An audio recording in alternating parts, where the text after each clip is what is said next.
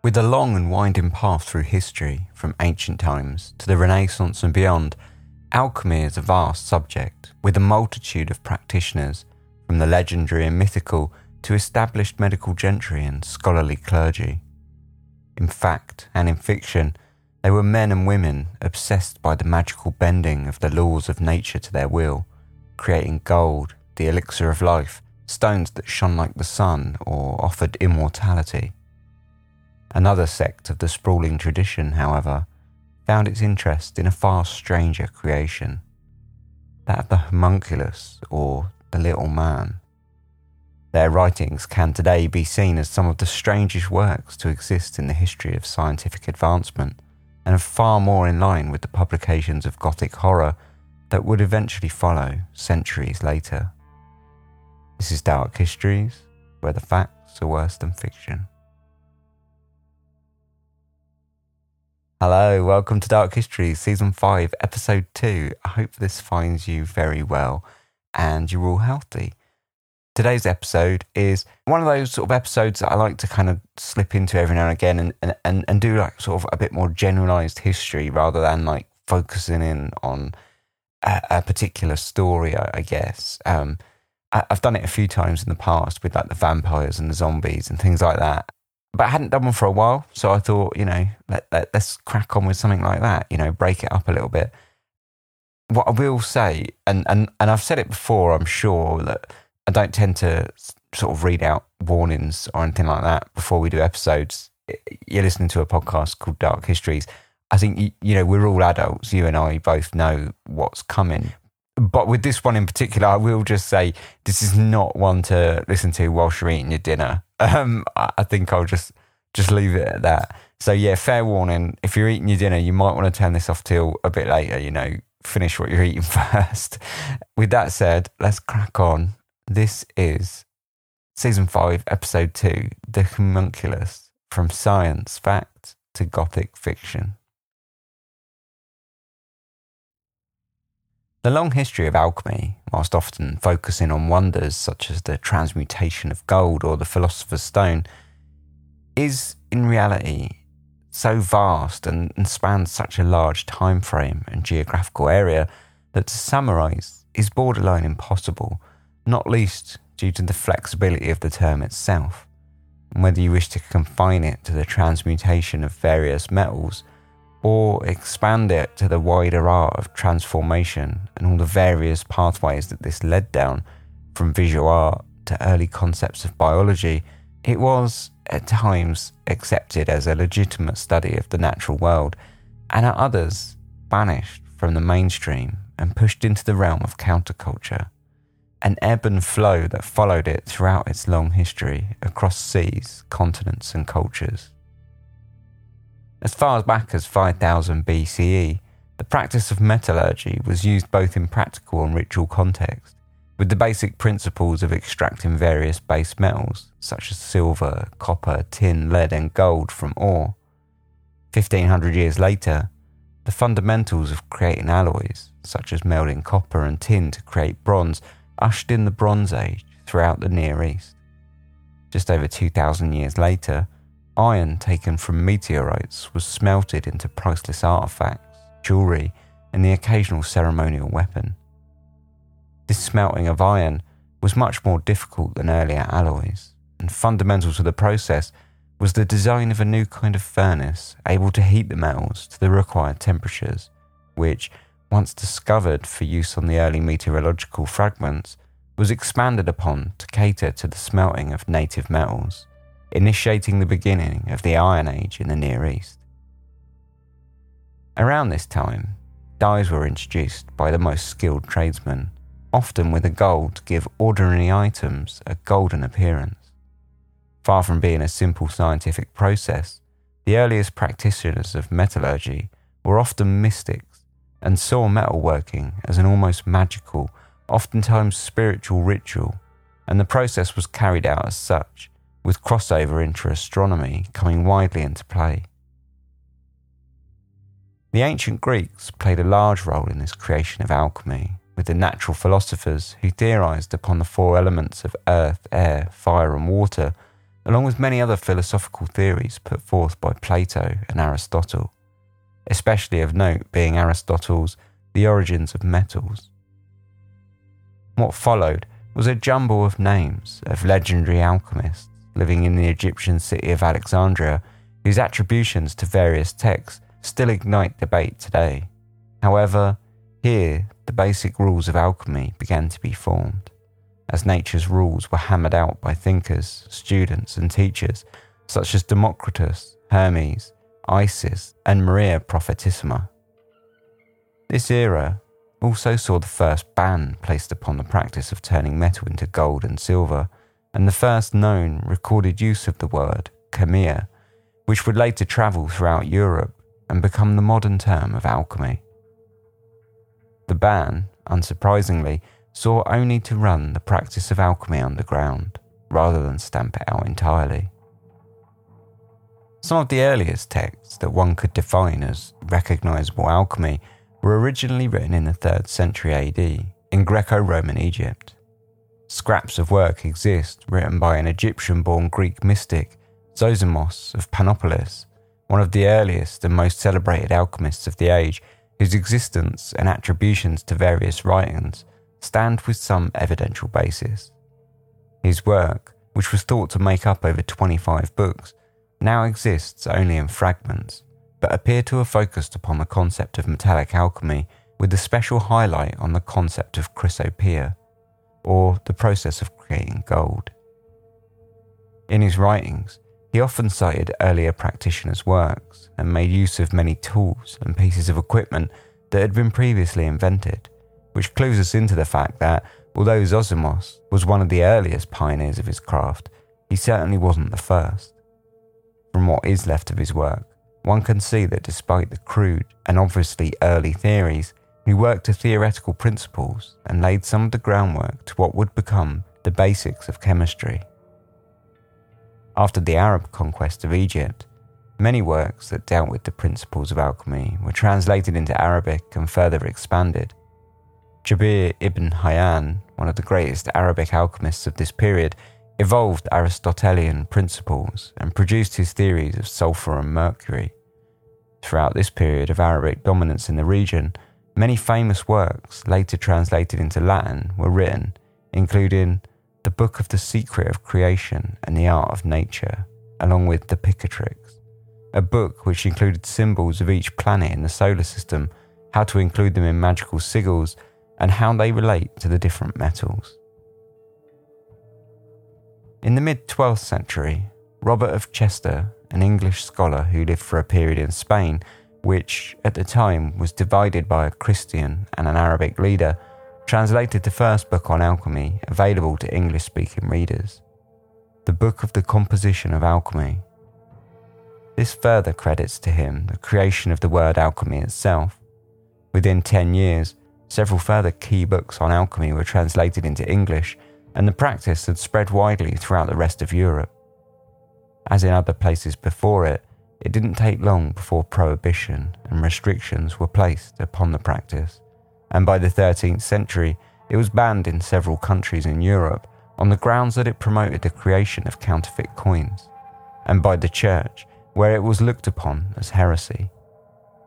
This pushed alchemy further outside the mainstream in medieval Europe, creating a counterculture with an element of secrecy, of mysticism, and of ritual that kept it separate from straight science. At times, it could appear magical, occultist, or utterly esoteric in its practice.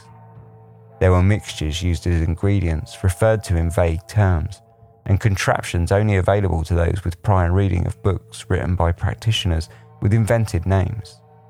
It was, in many ways, an art for those initiated and unashamedly exclusive in its knowledge. Despite all of its ritualism, complicated philosophy, and at times mystical approaches to the natural laws, alchemy was not magic. Its ties to transformation, however, linked it with a form of magic long into the Renaissance period, when the studies of many alchemists shifted from the ultimate goal of creating gold to a wider chemistry-based field. Though this was one path taken, there were, as always, people with stranger ideas. In European alchemy, the creation of the Philosopher's Stone was variously connected with the ultimate goals of an alchemist to create wealth and the elixir of life.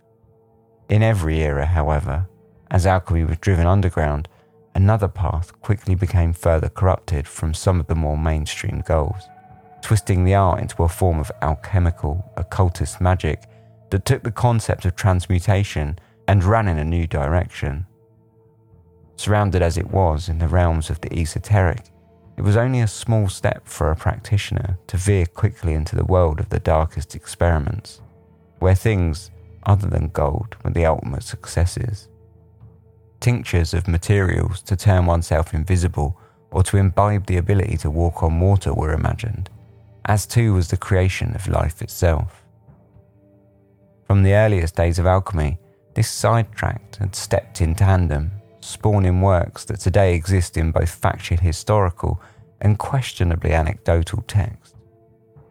Whilst people like Nicholas Flamel became famous for their work with the Philosopher's Stone, which he was said to have used to help build orphanages throughout France with its generation of wealth, there were others who attempted to make a far darker, though arguably just as famous, creation. One struggle when studying the history of alchemy is who to attribute specific writings to.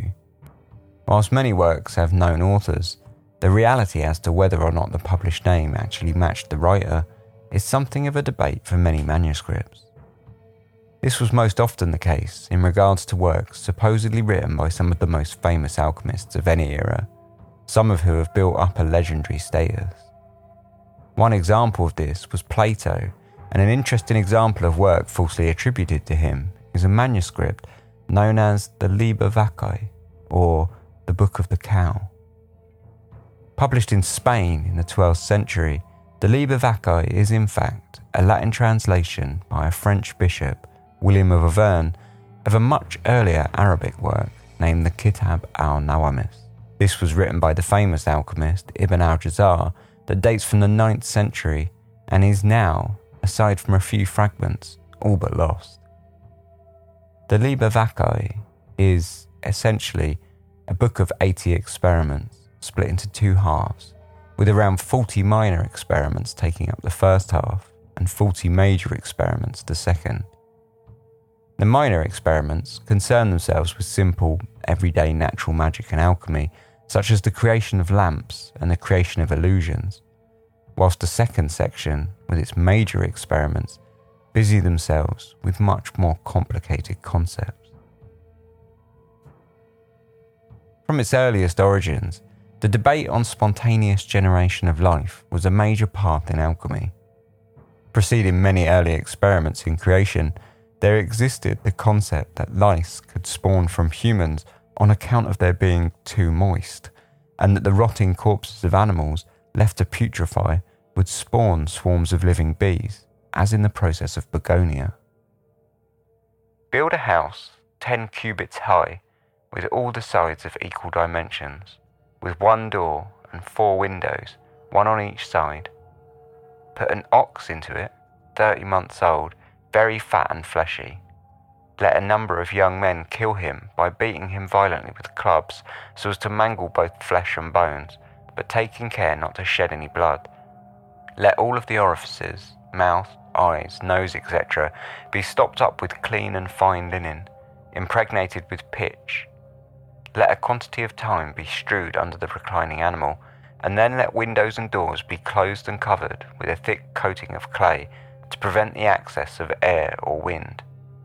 After 3 weeks have passed, let the house be opened, and let light and fresh air get access to it, except from the side from which the wind blows strongest. 11 days afterwards, you will find the house full of bees, hanging together in clusters, and nothing left of the ox but horns, bones, and hair. Whilst it's debated whether or not begonia was ever an actual practice, ritual or otherwise, or just a literary device, the basic misunderstanding of biology that underpinned the theories of birth from putrefaction was fairly widespread, and one can see similar instructions in a multitude of works that riff on the idea. Some of the earliest and most famous passages on the creation of life exist in the major experiments in the aforementioned Liber Vaccae, which evolved this concept of spontaneous generation to one of creation. The magician must take some of his own sperm when it's still warm and mix it with an equal amount of the stone, which is called the stone of the sun, a stone that shines at night like a lamp. With this mixture of sperm and sunstone, the magician inseminates a cow or a ewe. He then carefully plugs up its vagina with the sunstone and smears its genitals with the blood of the animal that was not chosen for insemination. Then the cow or the ewe must be placed in a dark house in which the sun never shines. Its food must be mixed with the blood of the other animal. While awaiting the moment of birth, the magician prepares a powder made of ground sunstone, sulphur, magnet, and green tusia, stirred with the sap of a white willow. The unformed substance to which the ewe or the cow gives birth must be placed in this powder, whereupon it will instantly grow a human skin. The newborn homunculus must be kept in a large glass or lead vessel for 3 days until it is very hungry. Then it is fed on its decapitated mother's blood for 7 days until it has developed into a complete animal. There were 3 such experiments similar to this on the creation of a rational animal included in the Liber Vaccae, and the uses of such a creation were vast, depending on how the resulting animal was treated. If one were to cut off the head of the animal and feed the blood to a human, the drinker would turn into a cow or sheep. If the blood were rubbed on a human like an ointment, they would instead turn into an ape. If, on the other hand, one were to nurture the animal rather than decapitate it by keeping it in a dark house and feeding it on blood and milk, it could then be killed, gutted, and the organs rubbed on one's feet to allow them to walk on water. Keeping it alive for more than a year in a bath of milk and rainwater would allow one to ask the animal questions concerning the future or faraway lands, which would be perfectly able to answer. A second experiment that was similar in nature to the first instead used the womb of a monkey, and the outcome left the practitioner with an animal that could be dissected and its various parts used for a multitude of purposes. Its eyes could be made into a concoction, allowing one to see spirits and demons, and a drink made from its tongue, which would allow one to speak with them. If one were to mix its brain with the brain of a human corpse and spread it upon a tree, it would allow the tree to instantly flourish and blossom. Yet another experiment used the heart of an animal, wrapped in the skin of its forehead, to make the user invisible. In the fourth experiment, detailed in the Liber Vaccae, we can see the most direct link with the begonia mentioned previously, using the corpse of a decapitated calf. This involves locking up the corpse in a dark house with 14 closed windows on the east, blocking all its body orifices after having reattached the head, hitting it with a large dog's penis, extracting the flesh from the skinned corpse, grinding this with a certain herb, and leaving the mixture in a corner of the house until it will be converted into worms. Every following day, a window must be opened and some powdered dead bees thrown upon the worms in order to convert them into bees. Interestingly, in the Liber Vaccae, the idea is expanded upon, and it's stated that if one were to reverse the instructions, a cow could equally be generated from a swarm of dead bees. The other recipes are equally bizarre and macabre, including an experiment to create a small cow with the face of a human and the wings and claws of a bird.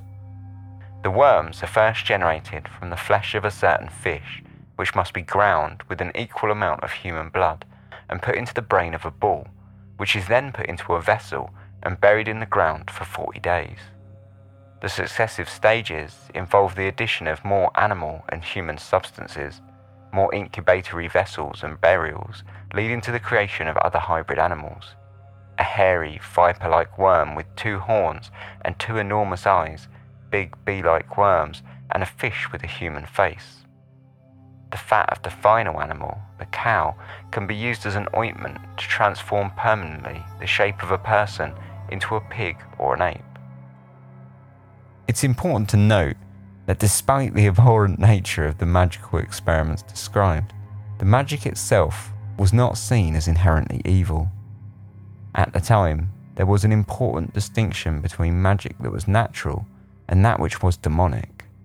Demonic magic of the occult underworld called upon demons and witchcraft, whereas natural magic aligned itself far more with alchemy and relied only upon the natural laws of things and exploiting these hidden laws of nature. This was, apparently, a far more acceptable and justifiable approach to magic for most, especially in the eyes of the church. Interestingly, as time passes, surviving copies of the Liber Vaccae move from being kept within collections of medical journals to collections of magic and occult writings instead.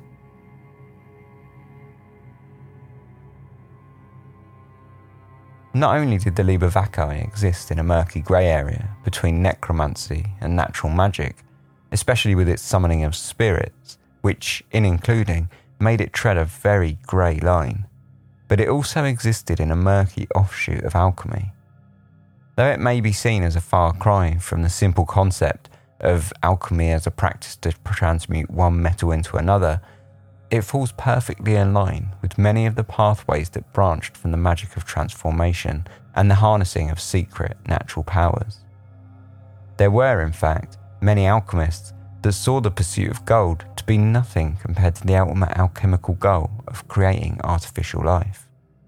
Aside from magic and alchemy, many of the concepts found in the experiments of the Liber Vaccae and other texts that contain similar instructions on the creation of life can be directly linked back to Aristotelian theories on sexual reproduction and the concept of spermism, an early theory which suggested that life is created by the combining of menstrual blood and semen, with the father providing the essential characteristics to the offspring via sperm, whilst the mother provided the material substrate via menstrual blood. One gave form, whilst the other matter. This is, in turn, mixed with the sunstone, an alchemical ingredient that likely stems from the Aristotelian theory that the sun held the power behind all generation of life on Earth. Whilst the ideas in the Liber Vaccae might seem absurd to us, for readers at the time, much of the material would have been fairly reasonable, with the creation of a homunculus far more acceptable as a concept by itself than when it was mixed with the crossbreeding of animals that takes place in many of the experiments. This was the practice that was considered far more troubling. The Liber Vaccae spent about 200 years disseminating across Europe until the 14th century, where a copy appeared to wind up on the shores of England. Throughout its life, it has delighted, terrified and enraged readers, many of whom found its use of magic to create godlike powers in the practitioner to be disturbing at best. However, it was unsurprisingly the manual's instructions to create human life that were deemed the most disagreeable. Several translations omitted the offending experiments, mainly on the religious grounds that crossbreeding between men and animal was stepping over a boundary firmly placed by God. Nevertheless, it is perhaps equally unsurprising that the pursuit in the creation of life was far from over with the Christian rejection that branded the Liber Vaccae as monstrous. By the 16th century, alchemy was an established arm of study throughout Europe. Though it was still rejected from university teachings, it was nevertheless an important area of study for academics who busied themselves in the natural sciences. As far as homunculi are concerned, if we follow the experimental pathway of creation through putrefaction, we are eventually led to a book published in 1537 by the Swiss alchemist Paracelsus. Born in 1493, Philippus Aureolus Theophrastus Bombastus von Hohenheim, later to be mercifully known as Paracelsus, was a natural philosopher, alchemist and physician. In later life, he would go on to pioneer the use of chemistry in medicine, seed the concept of clinical diagnosis, and become a founding father of toxicology. However, his ideas were not always as accepted, and many were not always quite so grounded. Along with his contributions to medical advancement, Paracelsus also generated theories that, along with his rejection of many established medical concepts, saw him chased out of universities across Europe. A maverick in more ways than one, he taught lectures in German rather than Latin in order for his teachings to be more accessible. He invited practitioners who lacked academic backgrounds to his university in Basel and publicly burned copies of works by revered physicians that he disagreed with. His outspoken detest of the establishment pushed him out of the medical profession, at times forbidding him to practice, and it wasn't until after his death in 1541 that his works were truly studied and widely adopted. Quite outside of his medical career, however, Paracelsus had another history that pushed up against the establishment and gave him a reputation in life that often preceded him. As he advanced his medical knowledge and career, so too had he practiced in alchemy, astrology, and divination. In 1572, the physician Adam von Bodenstein published a book entitled De Natura Rerum, or The Nature of Things, which he attributed to the writings of Paracelsus.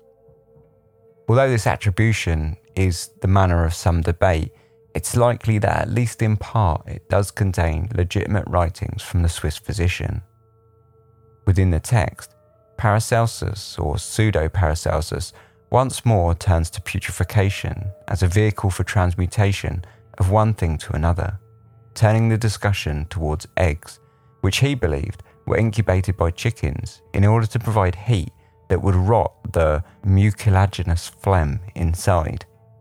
Once the matter inside the egg was sufficiently rotted, it would in turn become the living matter that would then go on to develop into a chick. You could, he proposed, replace the living hen with warm ashes and incubate the egg in the same way. Paracelsus then took this concept one step further and described the creation of a basilisk, a man-made monster which he called a monster above all monsters. In an incredible bout of fantastical misogyny, Paracelsus explains that a basilisk, which is created using menstrual blood, sealed in a glass jar and left to rot inside a pile of horse manure, is the embodiment of the greatest impurity of women, and is able to kill by merely glancing at the victim, just like a menstruating woman who also has a hidden poison in her eyes. If one could create a basilisk from the menstrual blood of women, Paracelsus goes on to suggest, then it is equally possible to create the male counterpart, a homunculus from semen.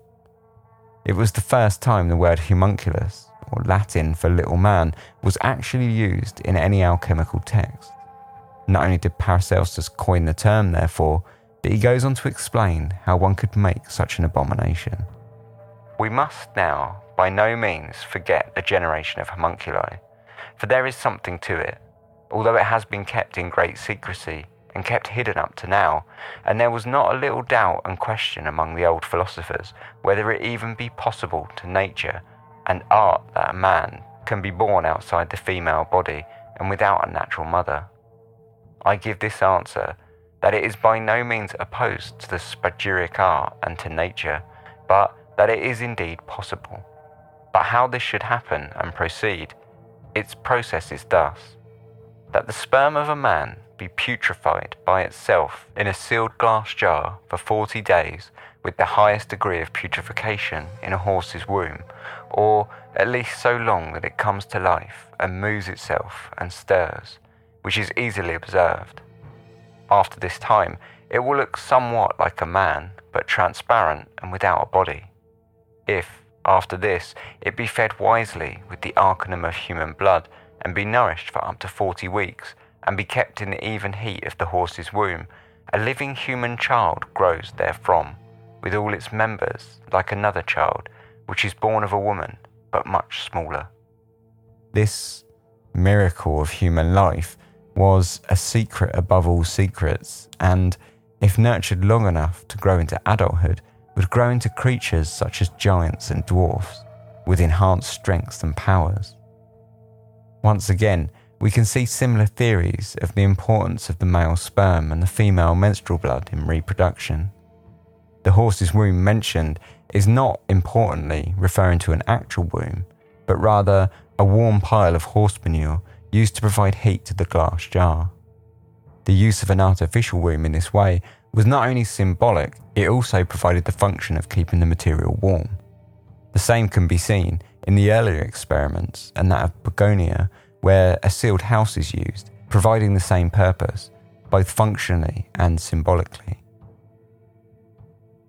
Not all of Paracelsus's ideas in alchemy were quite so out there, and he was credited with multiple innovations in natural philosophical thought, including the adding of salt as a basic principal element that all natural things in the universe are built from, along with the already established duo of sulfur and mercury. On the other hand, if this were true, then there was no fundamental difference between organic and inorganic matter, and if that was the case, then transforming life from its foundational elements was no different from transforming metals. It was a subtle but dramatic shift in thinking. As for the veracity of the text, there is debate over who actually authored the work, but even if it was not Paracelsus himself, it still shows that at least some alchemists of the age were creating such theories. Over the next couple of centuries, the lines between truth and fiction would continue to blur as the instructions grew murkier, whilst the outcomes even more fantastic. In the 18th century, matters of the homunculus began to break down considerably, and the line between that which was presented as fact and what was presented as fiction blurred considerably. Moving away from direct instruction on how to create a homunculus, there was instead recounted tales of those that claimed to have witnessed their creation. Perhaps most famous of these is the experiments carried out by an Austrian nobleman named Count Johann Ferdinand von Kufstein, together with an Italian cleric and mystic, Abbe Geloni, in 1775. The account of the affair was reconstructed from a series of diary entries, originally authored by von Kufstein's butler, James Kammerer, and was published in an 1872 Masonic handbook named Die Sphinx, written by Dr. Emil Bezetsny. In this account, the two alchemists produced no less than 10 homunculus, housed in glass bell jars filled with water. Their creation lasted for 5 weeks and was done by closing up each jar with the bladder of an ox and a magical seal. They were buried under 2 cartloads of manure and the pile daily sprinkled with a certain liquor prepared with great trouble by the adepts. The pile, after such sprinklings, began to ferment and steam as if heated by a subterranean fire. When the bottles were removed, it was found that the spirits had grown to about a span and a half each. The male homunculi were come into possession of heavy beards, and the nails of the fingers had grown. In 2 of the bottles, there was nothing to be seen save clear water, but when the Abbé knocked thrice at the seal upon the mouth, uttering at the same time certain Hebrew words, the water turned a mysterious colour, and the spirits showed their faces, very small at first, but growing in size till they attained that of a human countenance. And this countenance was horrible and fiendish. These beings were fed every 3 days by the Count with a rose-coloured substance which was kept in a silver box. Once a week, the bottles were emptied and filled again with pure rainwater. The change had to be made rapidly because, while the homunculi were exposed to the air, they closed their eyes and seemed to grow weak and unconscious, as though they were about to die. But with the spirits that were invisible, at certain intervals, blood was poured into the water, and it disappeared at once, inexplicably, without colouring or troubling it. By some accident, one of the bottles fell one day and was broken.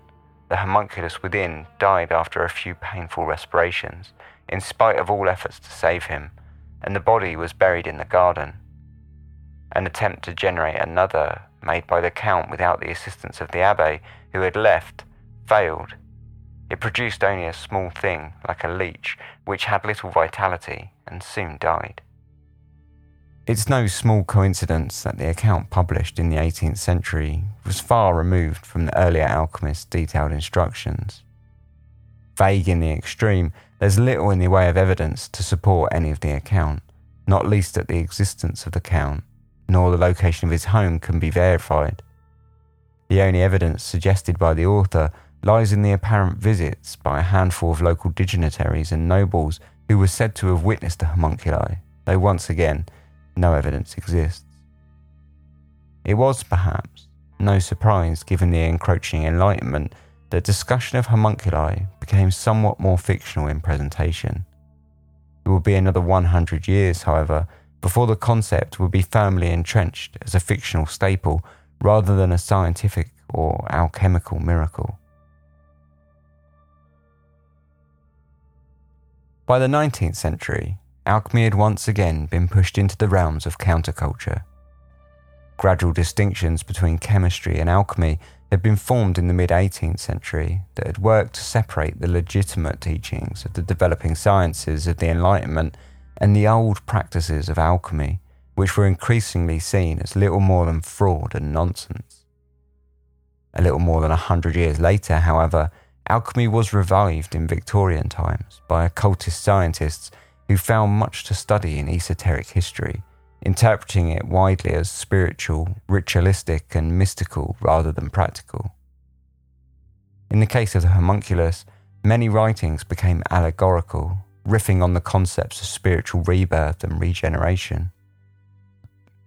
In fiction, the homunculus itself went through something of a rebirth, inspiring works such as the human patchwork of Frankenstein's monster, and later, as the 20th century dawned, W. Somerset Maugham's novel, The Magician, based on a character heavily influenced by Aleister Crowley, sees a revengeful, bitter magician make a sacrifice from his wife in occult rituals to create homunculi, which he kept in glass jars in his manor house. In a far cry from the graphic descriptions of experiments undertaken by medieval alchemists, the homunculus has turned into a staple of horror movies, anime, manga, video games, and popular fiction since the earliest years of the 20th century until today. In many respects, the history of alchemy is a fascinating melding of early scientific investigation and utterly fictitious legend building.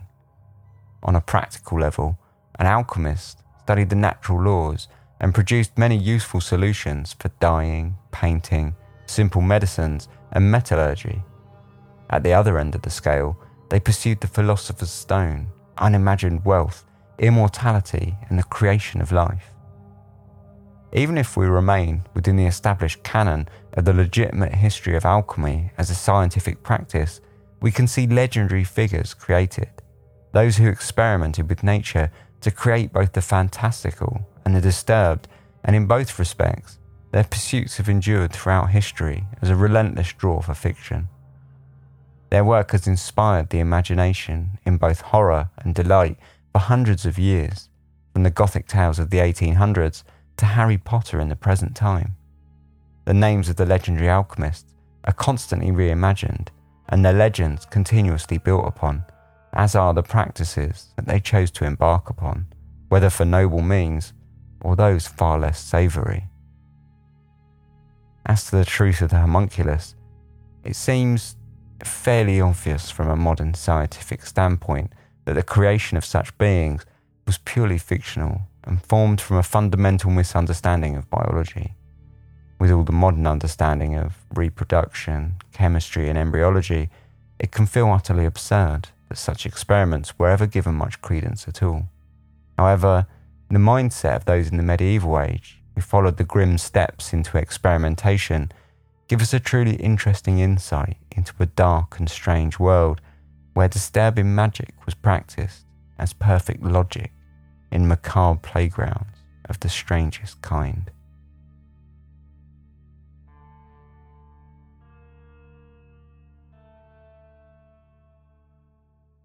So there we have it. Like I say, I hope you weren't eating your dinner because there was some lines in that, weren't there? And yeah, I guess we'll talk about it for a little bit after these short advert breaks. Thanks for listening to Dark Histories. This podcast is entirely independent and funded by myself and listener support. So in order to do that, I need to run a few ads. Our long-time advertising partner is Audible, and the reason I've stuck with them for so long is that they offer a service that I actually use and enjoy myself. And I do think it actually offers value to people like myself who enjoy podcasts. If you're unaware of what Audible is, it's an audiobook subscription service which charges a monthly fee in return for 1 credit, which you're free to spend on any audiobook you like. The catalogue is huge, multilingual, and covers everything from fiction to series of lectures. They have an iOS, Android and web app, and if you use more than one, they all sync up together so that you can listen on any of your devices without having to skip about. If you ever feel like you want to take a break from the subscription, you can do so and you get to keep all your previously bought books. And when you get into a drought, you can just fire it up again and start gaining credits seamlessly. Some of my favourite books on there to date are The Complete Sherlock Holmes, which is read by Stephen Fry. And they've also got the original Exorcist book and just a huge history back catalogue. And I've really enjoyed all of those, basically. So if this sounds like something you might be interested in, head over to audible.com/dark histories. And that's dark histories, all one word. And you can start a free trial that offers a monthly subscription with 1 free credit so that you can instantly pick an audiobook of your choice. If at the end of the trial you feel like it's not really for you, you can just cancel it and it's cost you nothing and you get to keep your free book. So once again, that's audible.com/dark histories, or you can find the link in the show notes. So earlier I mentioned listener support, and there are a ton of ways that you can get involved and support Dark Histories. The main way is to become a Patreon patron. If you listen to a lot of podcasts, I'm sure you're familiar by now, but for those not so much, Patreon is a way to make a monthly pledge in return for some small perks. On the Dark Histories Patreon, I set my pledges as low as I can really, with options for $1, $3 and $5 per month. And for that, you gain things like early access episodes without these horrible ads, PDF notes and resources that I make and find during my research for each episode. There's also access to the live stream archives and more. So if you enjoy the show and you think it's worth it to you, hop over to darkhistories.com and you can find all the ways that you can support, including our Patreon, or just check out the links in the show notes. If none of that appeals, then sharing it around with all your friends and family is equally as helpful and just as much appreciated. So if you're here, then thanks so much for not skipping the ads with that 30-second skip button and giving my hard sell a listen. I'll let you get back to the episode. Cheers. Welcome back. So homunculus. What do you make of that, right? I mean, wow. Just wow. First of all, I have to say this episode was immense to research and look into. I've heard of alchemy before, and I'd looked up its history, but when you try and like actually get into it to obviously write up like a kind of brief history of alchemy, like I did for this episode, it's so vast and so sprawling. And maybe that seems obvious to you if you're like familiar with it. You might be sitting there now just sort of shaking your head and thinking, well, duh. I just could not believe how vast it was. But anyway, it was really fascinating to get into. And the whole homunculus thing is just bonkers. I mean, I've read some of the strangest books. Books I just never even... Some of those experiments were just insane.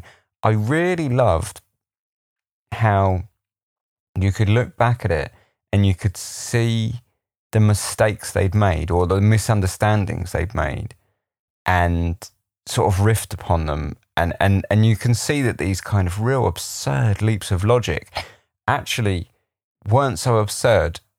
So, like, the spontaneous generation idea of something rotting and something coming from that rot spontaneously is kind of genius in a way. Like, you think, wow, you know, the person that saw that originally, you can definitely see that that's where their logic was heading, like that this thing has rotted and turned into another thing, instead of, obviously, as we know it now, that something rots and it's feeds something else that was already there, and that's, you know, like maggots and whatnot, and then that turns into flies.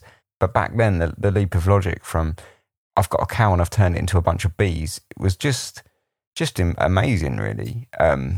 It was, and there were so many stories like that. You know, I read a lot about spontaneous generation, and this whole idea. It was all much of a muchness. No, you know, like that they were saying, like, you know, if you bury, like if you take this dead animal and you bury it in this way or that way, there were always ways that would basically allow it to putrefy. More often than not, they relied on heat, and that they would turn into like vicious worms and things like that. And you think, yeah, I can see where you're coming from with that, and that was really fascinating.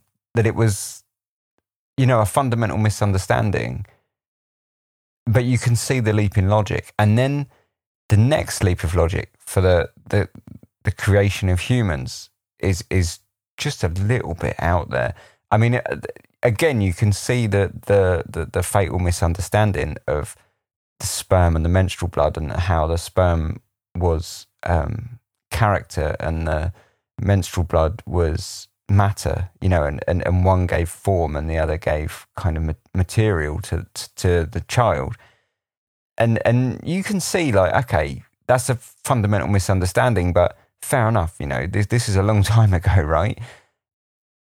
But it's then that leap in logic that, well, if that's what it is, then I can create it in a glass jar. We don't need a womb, and, you know, we don't need any of this other stuff. We can just use a bit of heat in a glass jar. I suppose you can see it, and it does make sense. But that's kind of what I find interesting is the way you can see, you know, the misunderstanding and how they kind of ran with that. I find that really, really fascinating. So yeah, I found the whole thing really interesting. Absolutely grotesque, though. Probably one of the funniest things was the basilisk that, you know, was could poison people with its eyes because it's created from menstrual blood. I could not believe that when I read that. I was just like, oh my God, it's really something, isn't it? Like I say, there's not so much more to explain and talk about in this episode, I don't think. I mean, wow. I mean, there's an awful lot to talk about, I guess, but there's nothing really to kind of get our teeth into in terms of like a mystery or anything. So I'm probably going to leave that here. I hope you enjoyed it. I hope you weren't eating your dinner, like I say. I hope it didn't gross you out too much. I found it absolutely fascinating. Like I say, it was gross for sure. I mean, there's no denying that. But I found it equally as fascinating as it was grotesque, you know. This kind of just these old scientific kind of experiments and the things that they could create out of them, like the walking on water and being able to see spirits and all the rest of it was just really, really fascinating. So I hope you enjoyed it. I'll be back in a couple of weeks with another episode. If you'd like to contact me, you absolutely can. contact@darkhistories.com is the email. If you go on the website, darkhistories.com, you'll find all the links to contact me on, including all the social media like Twitter, Facebook, Instagram, all that kind of stuff. Or the email address, of course, which obviously emails me directly. There's also all the ways that you can support the podcast on there, and a shop as well, so like t-shirts and things like that if you're interested in that kind of thing. So yeah, thanks very much for listening. See you all in a couple of weeks. Take care and sleep tight.